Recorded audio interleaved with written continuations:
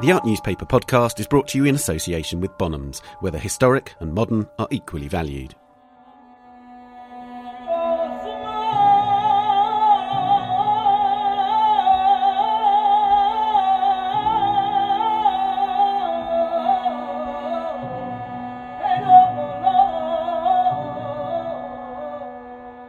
Hello, and welcome to the Art Newspaper podcast, with me, Ben Luke. The haunting song that you're hearing is a Yazidi lament.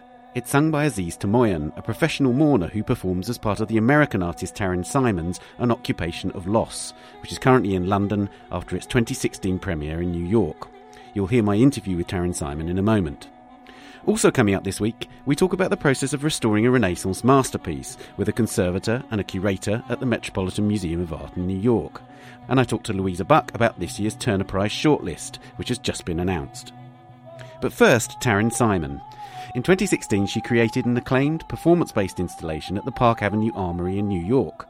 An Occupation of Loss featured professional mourners from communities around the world who enacted their rituals simultaneously. The work has now moved to the UK, where it's being staged by the visionary commissioners and producers Art Angel, in a dark, subterranean concrete space beneath Islington Green in North London. In this peculiar atmospheric environment, the mourners, from 11 countries around the world, including Ecuador and Venezuela, Armenia, China and Ghana, perform on stages at the periphery of a 3-storey pit, at the heart of which are 2 thin columns of neon light stretching to the ceiling. Simon spent 4 years searching for the right London space, and now she's found it, she spends many hours underground, watching each and every performance. I went to talk to her at her hotel in Islington, just before she made her next journey into the darkness. Taryn, I wonder if you could begin by telling me when you first came across the idea of a professional mourner. Mm-hmm. I first encountered the idea of professional mourning in a work of fiction by Hanan al-Sheikh, who'd written Beirut Blues, and one of the characters in it was a professional mourner. And I just was sort of struck by this idea of the sort of merging of something very authentic yet manufactured at the exact same moment, and tried to see where that existed in the world, and contacted her and started exploring that practice in Lebanon, which is what she had been writing about, and found that it had pretty much disappeared, and as a result of religious influences that didn't approve of it, and then started looking into it elsewhere and just followed the research essentially for the last many years. I was going to ask, can you give us an indication of how long that process has taken? It's been in total up to today about 7 years, but obviously in different forms of focus over that time. And tell me about the process of sort of convincing these people to take part, because obviously you're taking them out of context, out of their communities, and into a very different context. Well, the thing about a lot of these performers is they do perform on national radio and on stage, and also at private funerals, and some travel throughout the world, others travel more locally. So London is perhaps a new context, but performing for a large audience is not. And the process involved, a lot of communication over Skype and the internet, and sending footage back and forth of different performances and talking about what this would be, and just a very long trail of communication. I was really conscious when I was experiencing the work of my own position within it, and there is this, I guess, necessary awkwardness that the viewer feels in being confronted with this extreme emotions, and yet knowing that it's a performance. Can you tell me about that sort of tension that you set up in the installation? I think the tension is set up primarily by the act itself, because you can't call it performance, and you can't call it inauthentic, because so many of the performers are actually drawing on very real things, whether it be exile, genocide, loss of a family member. Everybody takes it from a different place to generate that emotion and then to shape other people's emotions using that. But it does create this unbelievable discomfort because you can't ever settle. And it was that sort of disorienting mind scramble that I was most interested in creating. Can you tell me a bit about your conversations with the people involved in terms of, have you gained access or insight into their methods in a way, or gained access into their personalities and what drives them to be able to produce these amazing performances, or as you say, not really performances, these amazing emotional experiences that we behold in this installation? I mean, for the overwhelming majority of the performers, it's something that's passed down through a family line. So, for example, the performers from Venezuela, their mothers were professional mourners and grandmothers were professional mourners, and children are now professional mourners. And so it's something that is taught and passed on. And that exists in many cases. In others, it's a profession that was sought as a means of livelihood. And some, like I think of the performers from China who are very interested in theater and found this as a way to be able to make a living and simultaneously be able to practice inhabiting emotion on a daily or weekly basis. Yeah, so there's not one answer for everybody. Each case has its own story. And then there's this other sort of hidden element, which is the documentation that went into all this extraordinary effort you've put in to get these performers to New York in 2016 and now London in 2018. What role does the documentation play in the work? Do you sort of see it as having sort of equal billing to the physical performance, or is it a necessity that the audience somehow engages with that stuff? It's something that you receive when you exit the performance. And for me, it was important to map out the bureaucratic realities that rest behind a work like this, and revealing all of the intricacies of that process and the ways in which the project is curated by the government and through its acceptances and rejections, and thereby showing the sort of hierarchies in art and culture. And so I give a very sort of thorough walk through that process. In the UK, it involves the expert testimonials that had to be submitted to support each application to the UK Visa and Immigration Home Office, and then the biometric appointments that took place thereafter, and the correspondence with the UK decision-making center that then determines whether the individual can or cannot enter into the country. And, you know, even the names of these things I find interesting, that in the United States, in the process that I documented, it's very much grounded in the results of a one-to-one interview, and your interviewer decides whether or not you're going to be granted the visa. And it comes down to this thing that feels very much embedded in chance, and who knows what the ideologies and leanings of that individual may be and what's influencing that, or if they had a bad day, or who knows what.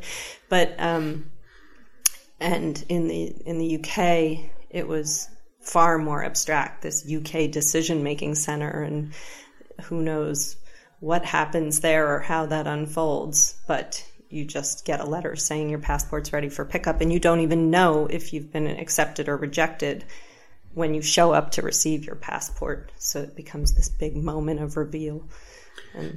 And just even we include the costs of that process and the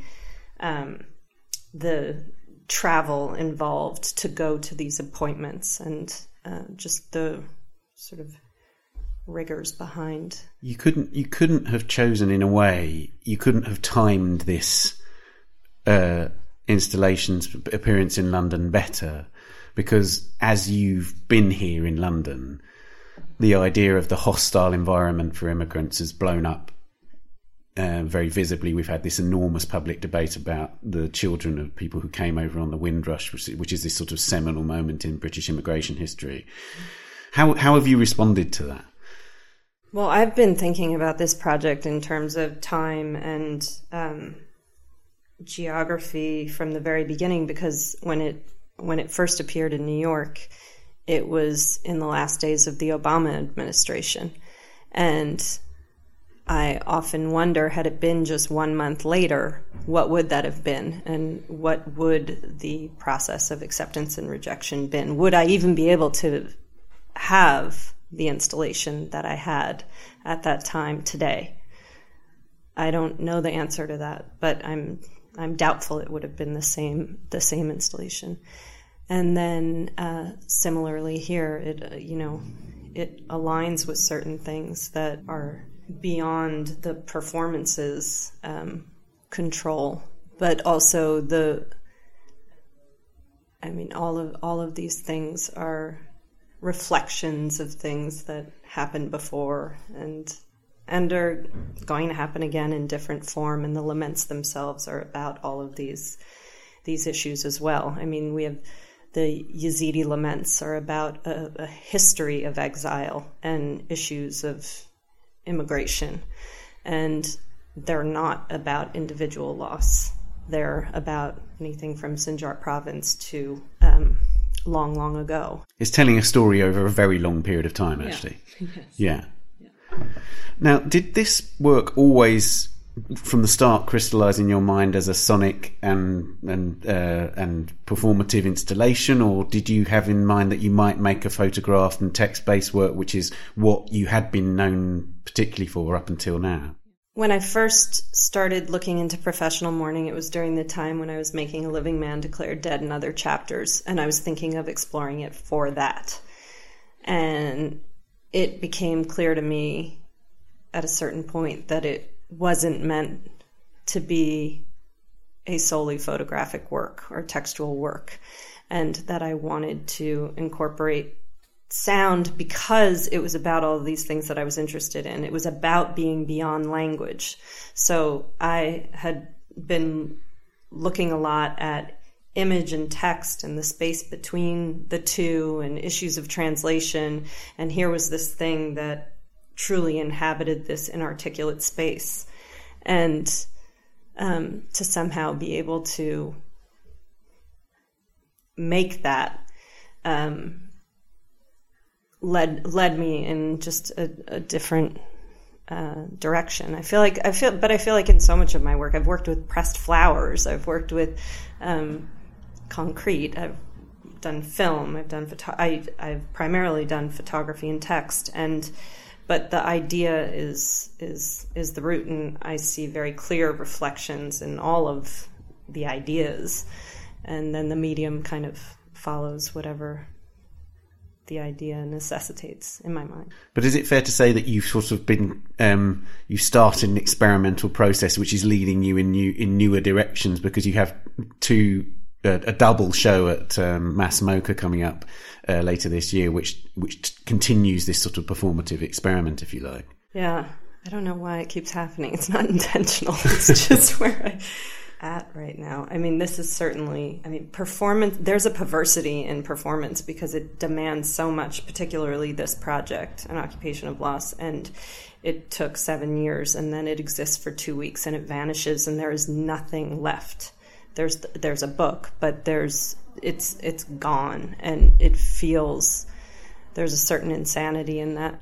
We shouldn't give our listeners the idea that this is a kind of entirely mournful or depressing experience, because actually there's all sorts of different forms of expression. Can you give some examples of the kind of differences between the people that are performing? Well, one interesting divide is actually through gender, where men in the occupation of being a professional mourner often guide through instrument, and women more often than not are doing it through an emotional state and through singing and exhaustion. And so the men in the performance are all playing instruments. And for example, Anibal from Ecuador, he performs Yuravis. He performs at 3 to 5 funerals a day and has done that for 40 years. And Yuravis are spiritual songs from pre-Hispanic times, and they represent the affliction that's characterized marginal sectors of the Ecuadorian population since colonial times, like exclusion, economic deprivation, and exploitation. And he's playing an accordion, isn't he? He's playing an accordion. They sound... the text is in fact quite complex and full of sorrow, but the sonic sound itself feels very festive. In fact, he performs sound memories, so he's speaking for the dead, and it's often a profession that sees a lot of sightless individuals performing these Yuravis because they're believed to somehow be able to inhabit that space where one could speak for the dead. And then there's a very different kind of performance by the Yazidi men, and a man who sings a song I found flooringly beautiful. Like I describe it in my review as like a punch to the solar plexus. It's so devastating. Tell me about the way that the kind of instrumentation that he uses to support his vocal performance. That's called Kilame Sur, and it's kind of a melodized speech, and it's primarily scripted, but it involves a duduk player, which plays at the same time as his lament and then also separately, and he's singing laments about exile and genocide and a history of the Yazidi people. I know that you see every performance. So you spent a lot of time immersed in this underground space, engaging with the performers and seeing every performance. Can you tell me what that experience has been like for you as an artist? It's just one I don't want to leave because it does feel every day when I actually come out of there. It's in the performance feels much more comfortable to me than outside. And there's something, I don't know, I've also never been somebody who makes work and then just wants to leave it. I do the complete opposite. I just want to be in it. Can you imagine that you will want to stage this work again, or do you feel this is really a full stop? I don't know. The thought of not doing it again is actually a really painful thought, but it's equally painful to imagine doing it again. So I don't know. Taryn, thank you very much. Thank you.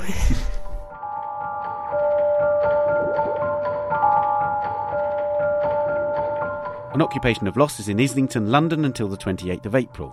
Taryn Simon is also unveiling 2 new works and a show of her book works at Mass MoCA in North Adams, Massachusetts from the 26th of May. Now, the Metropolitan Museum of Art in New York has just begun its project to replace the skylights, which allow beautiful natural light to flood its galleries of European paintings. It means regular rehangs are set to take place over the coming 4.5 years. One painting that will find its way back into the galleries after a long absence is The Entombment by Moretto da Brescia, a relatively little-known masterpiece. The work has just undergone a long period of conservation. Michael Gallagher, the Met's Deputy Director of Conservation, and Andrea Bayer, a curator in the Met's European Paintings team, join me on the line from New York to discuss the painting and the process of restoring it. Andrew, I thought we could start with you because I'm not sure many of our listeners will know who Moretto da Brescia is. So can you give us a bit of detail about who he was? Yes, Moretto was the leading artist in the city of Brescia during his lifetime. He was active, let's say, from about 1515 to 1554, the year of his death. And Brescia is an incredibly interesting place in the history of North Italian painting because it's between Milan and Venice, and it sort of picks up on both of those schools of painting, but makes something very original and unique to itself. And it was fundamental for the formation of Caravaggio, for example, who grew up nearby and probably was aware of all of the developments in Brescian painting. So Moretto is the head of a very interesting regional school of painting in northern Italy. And can you tell me, I mean, how successful was he in his lifetime? Was he working in courts? Was he getting major commissions? He did get major commissions, but they were mostly for local people in Brescia, which at that time was part of the Venetian Empire, the Venetian terraferma. So he's not working at a court. And he's a painter that works above all for churches and is a painter of a strong devotional cast, which our picture plays into in an important way. He also did go to Milan and worked for some important patrons there, but most of his patrons came from the churches and the confraternities of his hometown. So can you tell me about the entombment then? How does it sit in his oeuvre, and how did the Met come to acquire it? The Entombment is his last major work. It was finished 2 months before he died. It's dated October 1554, and it was done for a very interesting organization. It was done for a disciplina, or a confraternity, that was attached to the Church of San Giovanni Evangelista, where Moretto had worked over the course of a number of decades. So this confraternity had 2 floors of a building, and the oratory at the top contained this altarpiece by Moretto, his last altarpiece, as I say. It stayed there probably until about 1770. Then we lose track of it.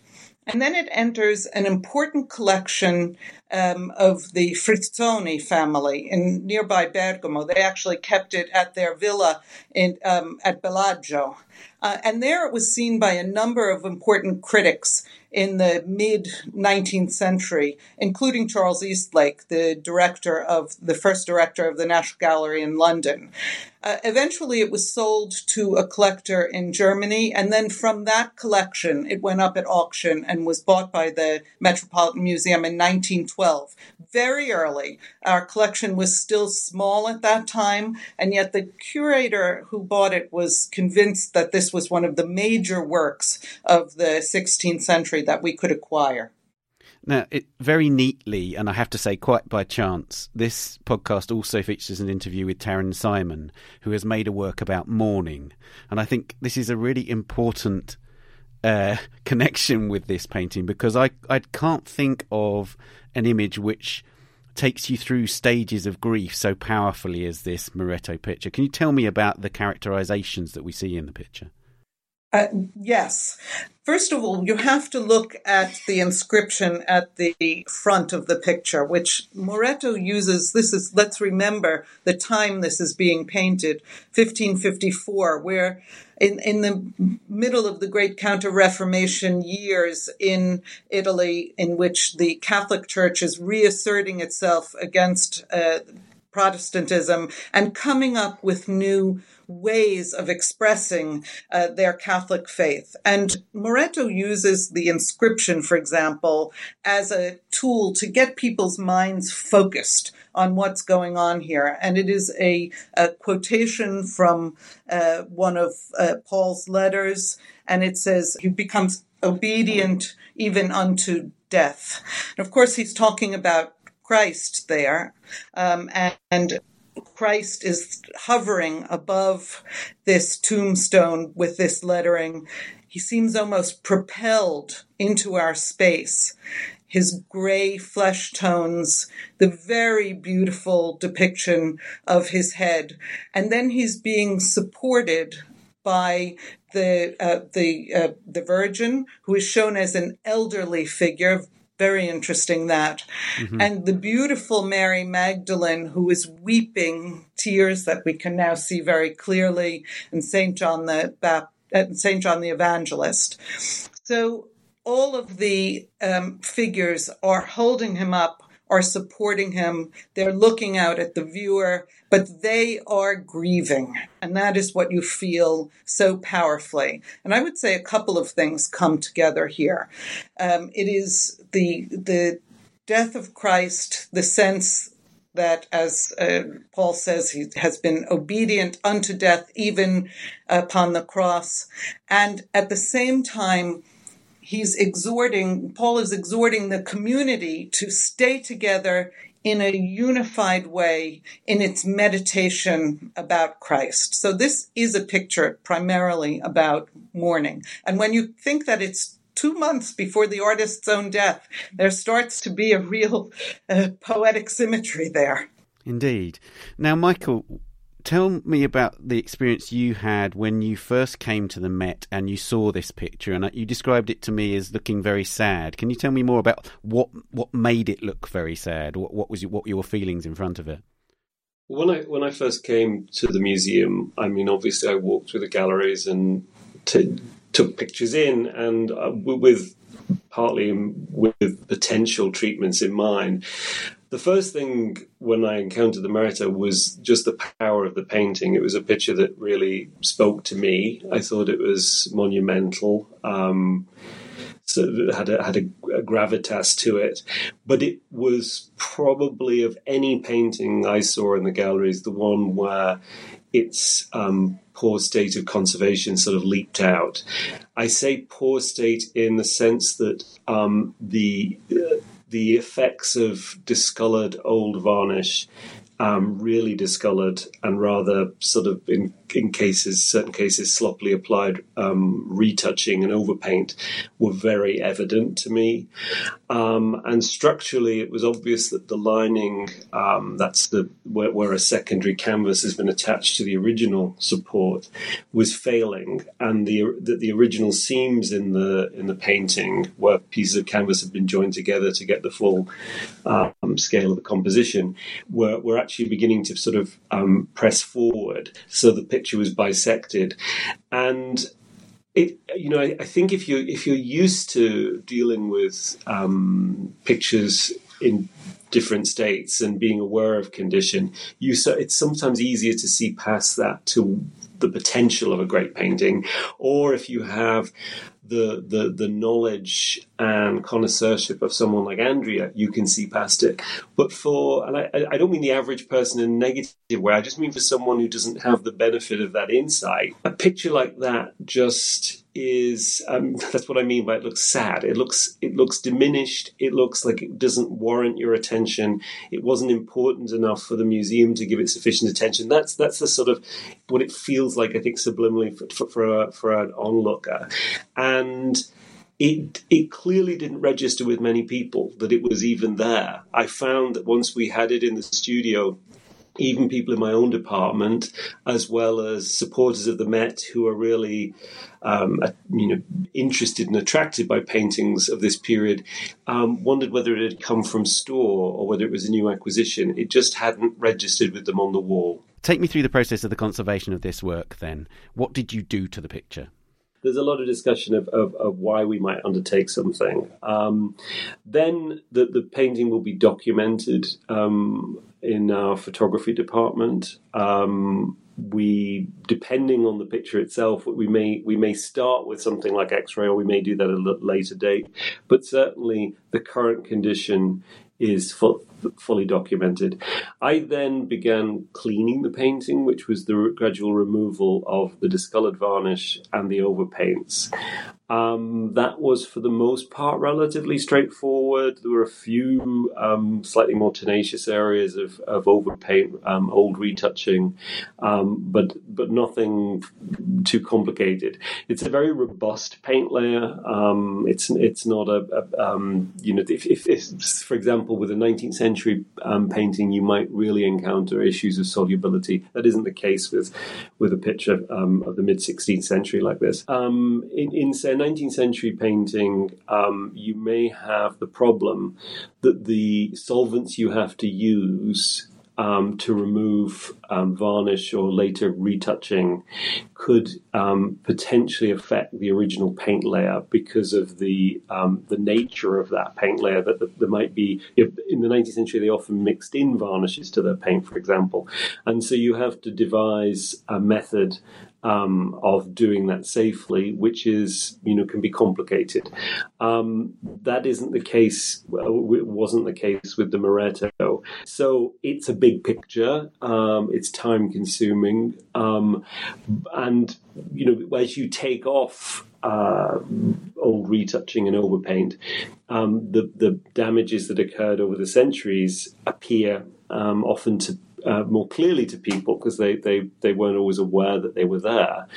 But overwhelmingly in the department and with our colleagues in curatorial, we all were having a very positive feeling about what was being regained by removing this later material. It was becoming obvious that the power of the color palette, the three dimensionality, the fact that Christ has a sort of though he's cadaverous in color, there's a certain sort of heroic quality to this muscular figure. The whole of the sky, which had been, I think because it was so far off view, the retouching there really had become overpaint. It was very, very broad. And it had really diminished the emotional impact of this strange quality of sort of lemon buttermilk light that moves across the composition. So the cleaning was positive. I think for me, all the time, I knew that the time-consuming and daunting part was going to be the structural treatment. I did wonder whether I could get away with doing some sort of local consolidation where the seams were rising up and leaving the old lining in place. But after consideration, it was obvious this was the time to remove this old lining and replace it. That process involves protecting the front, taking the painting off its stretcher, and then the very filthy, tedious task of removing a lining that was probably put on probably towards the end of the 19th century. As soon as I started to do it, the plus side was it was so obvious it was time to take it off. It was so oxidized, acidic, the fabric, that I couldn't even take more than a few inches without it just sort of falling apart. Essentially, this is the lining. So once that is done, I repaired the seams. The canvas of the original canvas of the entombment is constructed out of sort of three principal. It's two very large pieces and three smaller pieces at the top, and they would have had sewn seams. When the picture was lined, as I say, probably most likely in the middle of the 19th century, those were cut away. So what you had were sort of butt-joined pieces of fabric. And it was important for me to repair those, put in new pieces of canvas where there were gaps, and really secure the whole of the original support before adhering a new lining on the back. And that process, after that process was done, the picture could be restretched, and then fillings were necessarily replaced, and then the process of retouching begins. The retouching is probably the area of conservation that that has the sort of shrillest or least nuanced debate about it in public debate, if you like, in the sense that it's created a lot of scandal where perhaps there isn't much scandal, or there's a lot to understand. So tell me about what retouching is and what safeguards you put in place, if you like. In most cases, I mean, my favorite analogy is to say if you take all of the little damages that you could see after a cleaning and you were to pull them into a corner of the painting, it's a tiny percentage of the surface. But visually, it's a level of white noise that you cannot filter out. And even people who are around paintings all the time, who see paintings in clean state and so on, find that very difficult.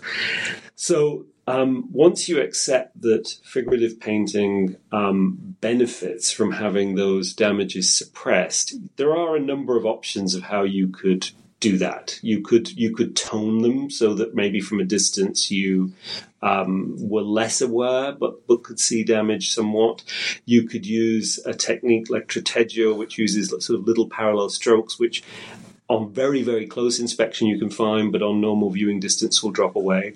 Or you can do a sort of fully imitative method, which is what we choose to do in most cases. The important thing to remember is that everything we do is documented. It's entirely reversible. That means that if someone came tomorrow or in 200 years' time, they can take off my retouching very easily without jeopardizing the original. If you wanted to... if you were writing about this painting and it was incredibly important to you to sort of see exactly where there was retouching, where there wasn't, we have the full photo documentation.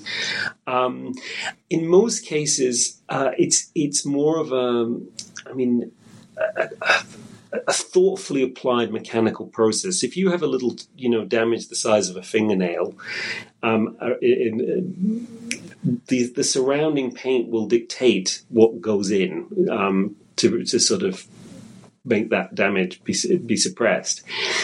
So I would say the 90% of the retouching in the Moretto required very little invention. You're talking of a very, very large painting, something like 90 odd inches by 70 odd inches. These things are sort of not complicated to do. There are a few areas that were a little more tricky, where there was damage to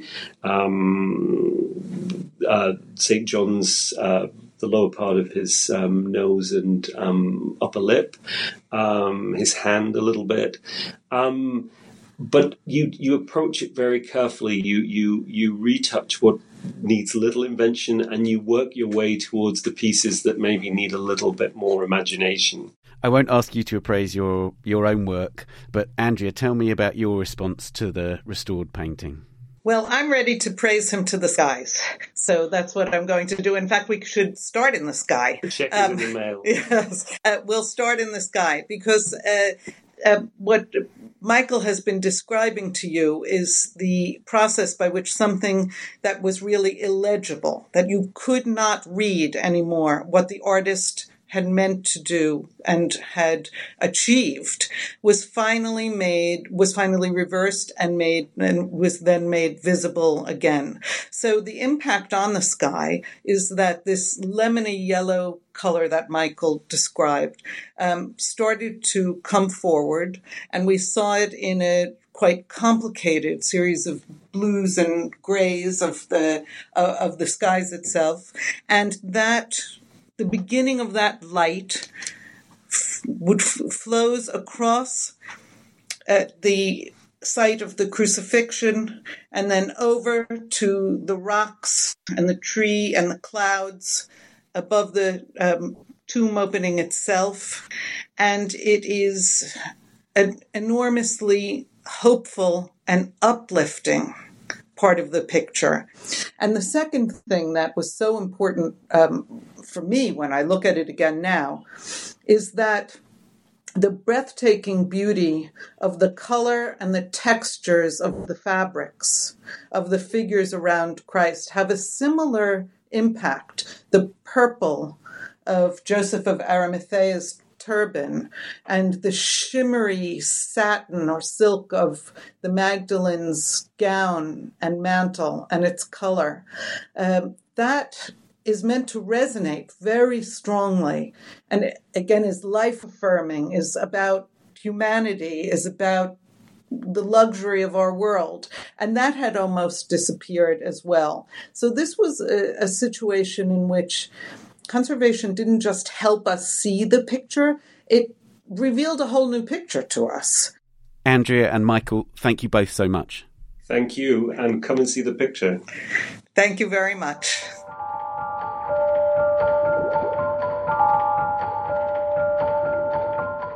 You can see the entombment in the Metropolitan Museum's galleries now, and you can read my interviews with Michael and Andrea in the April edition of the art newspaper. Finally this week, the Turner Prize shortlist has just been announced. I was at the announcement of this year's shortlist with Louisa Buck, our contemporary art correspondent, and here's our instant response. Louisa Buck and I have just stepped out of the Turner Prize 2018 shortlist announcement at Tate Britain, and I can tell you that the 4 shortlisted artists for this year's Turner Prize are Forensic Architecture, Naeem Mahaiman, Charlotte Prodger and Luke Willis-Thompson. Louisa, what's your reaction to the shortlist?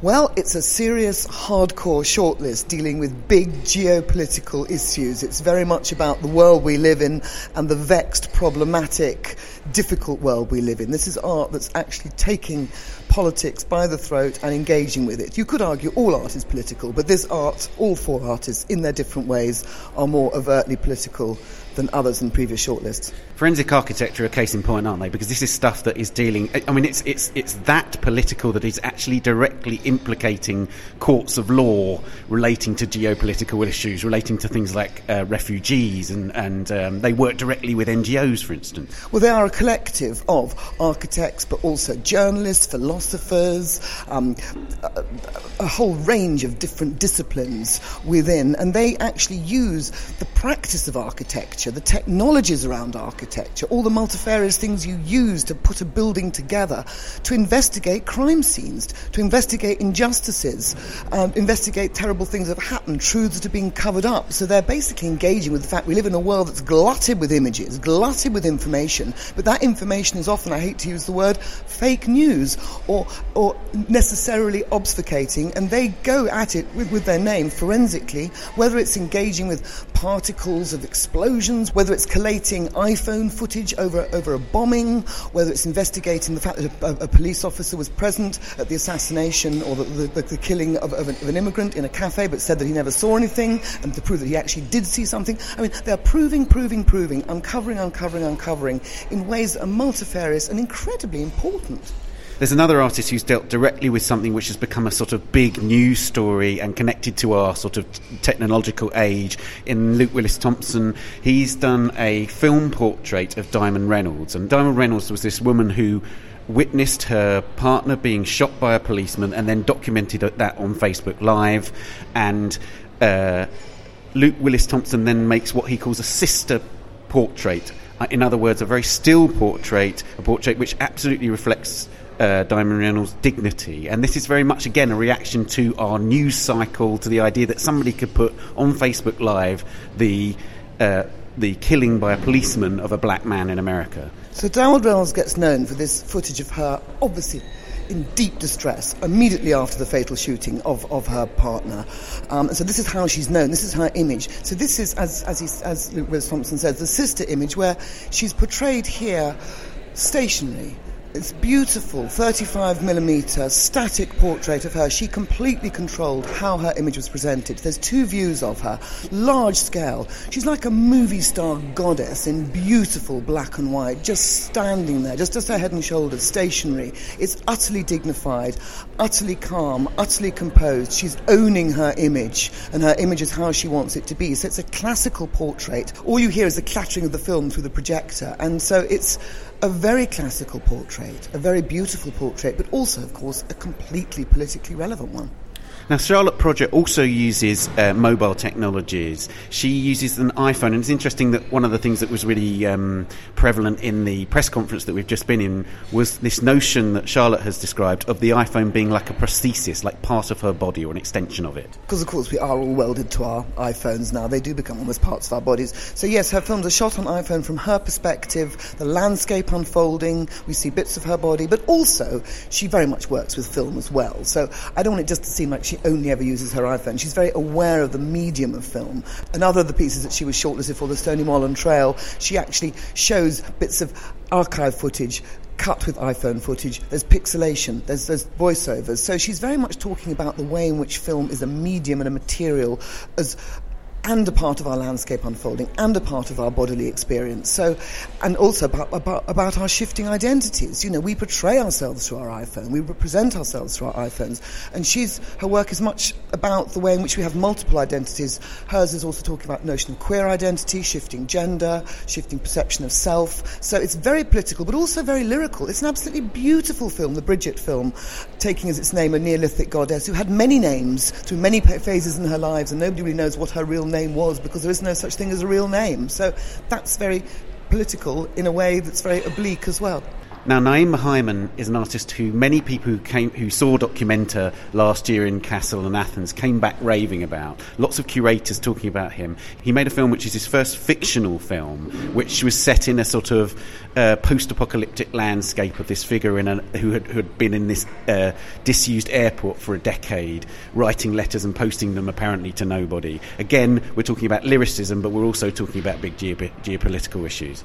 He talks about failed utopias, about the notion of post-colonial lack of identity. Of course, you know, the whole notion of people shifting from one country to another, one landmass to another, is massively topical at the moment. And yes, but he makes a fiction about it. It is an artwork, after all. It's not a documentary about immigrants and migrations. But he very much talks about histories and how we all carry our different histories, whether they're geopolitical or personal or subjective. The source material, apparently, for this film about the guy in the airport was about his father being stranded in a Greek airport for 9 days because he lost his passport. So often with all these artists, I think, you know, there's a highly personal response as well as a much broader national, international and geopolitical one, and that's what makes it art. So if we look at this from a distance and we look at these four artists, of course the idea of an exhibition starts to crystallise in our heads, and I can imagine lots of black boxes, lots of film and video. It's going to be quite a demanding show, I think, for an audience. It's going to be a show that, you know, you can't just drift by and let something pretty pass across your retina. No, you've got to sit there and you've got to engage with it. I mean, I would say that Forensic Architecture, who I massively admire, but I do find their work, frankly, much more accessible to read about or to experience online than their current ICA exhibition, which is incredibly dense and theoretical and takes a lot of unpicking to do, even though they're such highly emotive subject matters. So it's often difficult sometimes to make the leap into art forms. In their case, for example, I mean, certainly, you know, Luke Willis-Thompson, in his portrayal of Diamond Reynolds, does encapsulate many, many complex issues. Whether we're going to see that piece in the exhibition or not, I do not know. I hope so. I hope so too. And I think Naeem Hyman too, I'd like to see his Documenta piece, which I have to confess I missed, so I'd like to see that. But I think it is going to be lots of black boxes, it's going to be lots of engaging, but we live in difficult times and these are complex, multi-layered artworks that I think reflect that. We don't want a simplistic, finger-wagging, didactic approach. I think it's good that these artists are dense, complex and political and force people to engage, because we have to engage with what's going on at the moment. I'm conscious that we're seeing the Turner Prize shifting year after year as it grapples with new technologies. The availability of new technologies, the way that artists are using them, means that the curators of the Turner Prize show every year are having to grapple with new ways of presenting it. And it's really interesting what you say about Forensic Architecture, because I agree with you, the ICA show is not particularly successful in terms of its staging, in terms of the experience as a visitor. I wonder how much we should expect art to work in art galleries these days, because their works tremendously online. Do we need artists to make art that does work in galleries, or are we at a moment where art can exist in lots and lots of different places and the gallery isn't necessarily the most important? I think that varied ecosystem certainly has to be acknowledged more, and I think you're absolutely right. Forensic Architecture, who I massively admire, would almost, want to actually win the crown of the Turner Prize because what they do is so important. But it's about communication. It's about communicating that. And if your preferred means of communication isn't within a conventional gallery but is online or within a kind of literary or a podcast or whatever, then I think that has to be the case. We do live in a world where there are incredibly broad and varied notions of artworks and indeed highly mobile artists, highly mobile sense of where art can be placed and also where to see it. I mean, it's how interesting that Documenta, this major art event, which took place in 2 different venues, has been the site for 2 of the artists here. And also, let's not forget the fact that, Forensic Architecture are a collective made up of people from all over the world who've chosen to come and live in the UK. Artists have different origins. Luke Willis-Thompson originated from New Zealand. You've got these very broad senses of the whole world is such a mobile, fluid place. And this Turner Prize, I think, really represents that. I really feel like this short list is a sort of challenge to Brexit Britain, isn't it? Strikingly, Forensic Architecture are funded by the European Research Council. That was founded by the European Commission. They are made up of lots of artists who are EU nationals. I'm just conscious that this may be one of the last moments where Forensic Architecture could actually even be shortlisted for the Turner Prize because because they might have to relocate after Brexit. It's amazing how politics is not just the subject of these people's works; it's happening to them. Well, I think that's absolutely true, and it's a cause for huge concern, obviously across many sectors, but certainly within the cultural communities. We're all desperately worried about this because this closing down of the very kind of openness that we need to have cultural exchange and stimulating artworks being made and stimulating conversations being had, as you say, does seem to be under threat. And this Turner Prize shortlist certainly reflects how crucial it is that there are these channels that remain open and remain full of discourse and dialogue. Well, I think it's going to be a really interesting exhibition. Perhaps we can reconvene when it opens. Louisa, thank you so much. Thank you.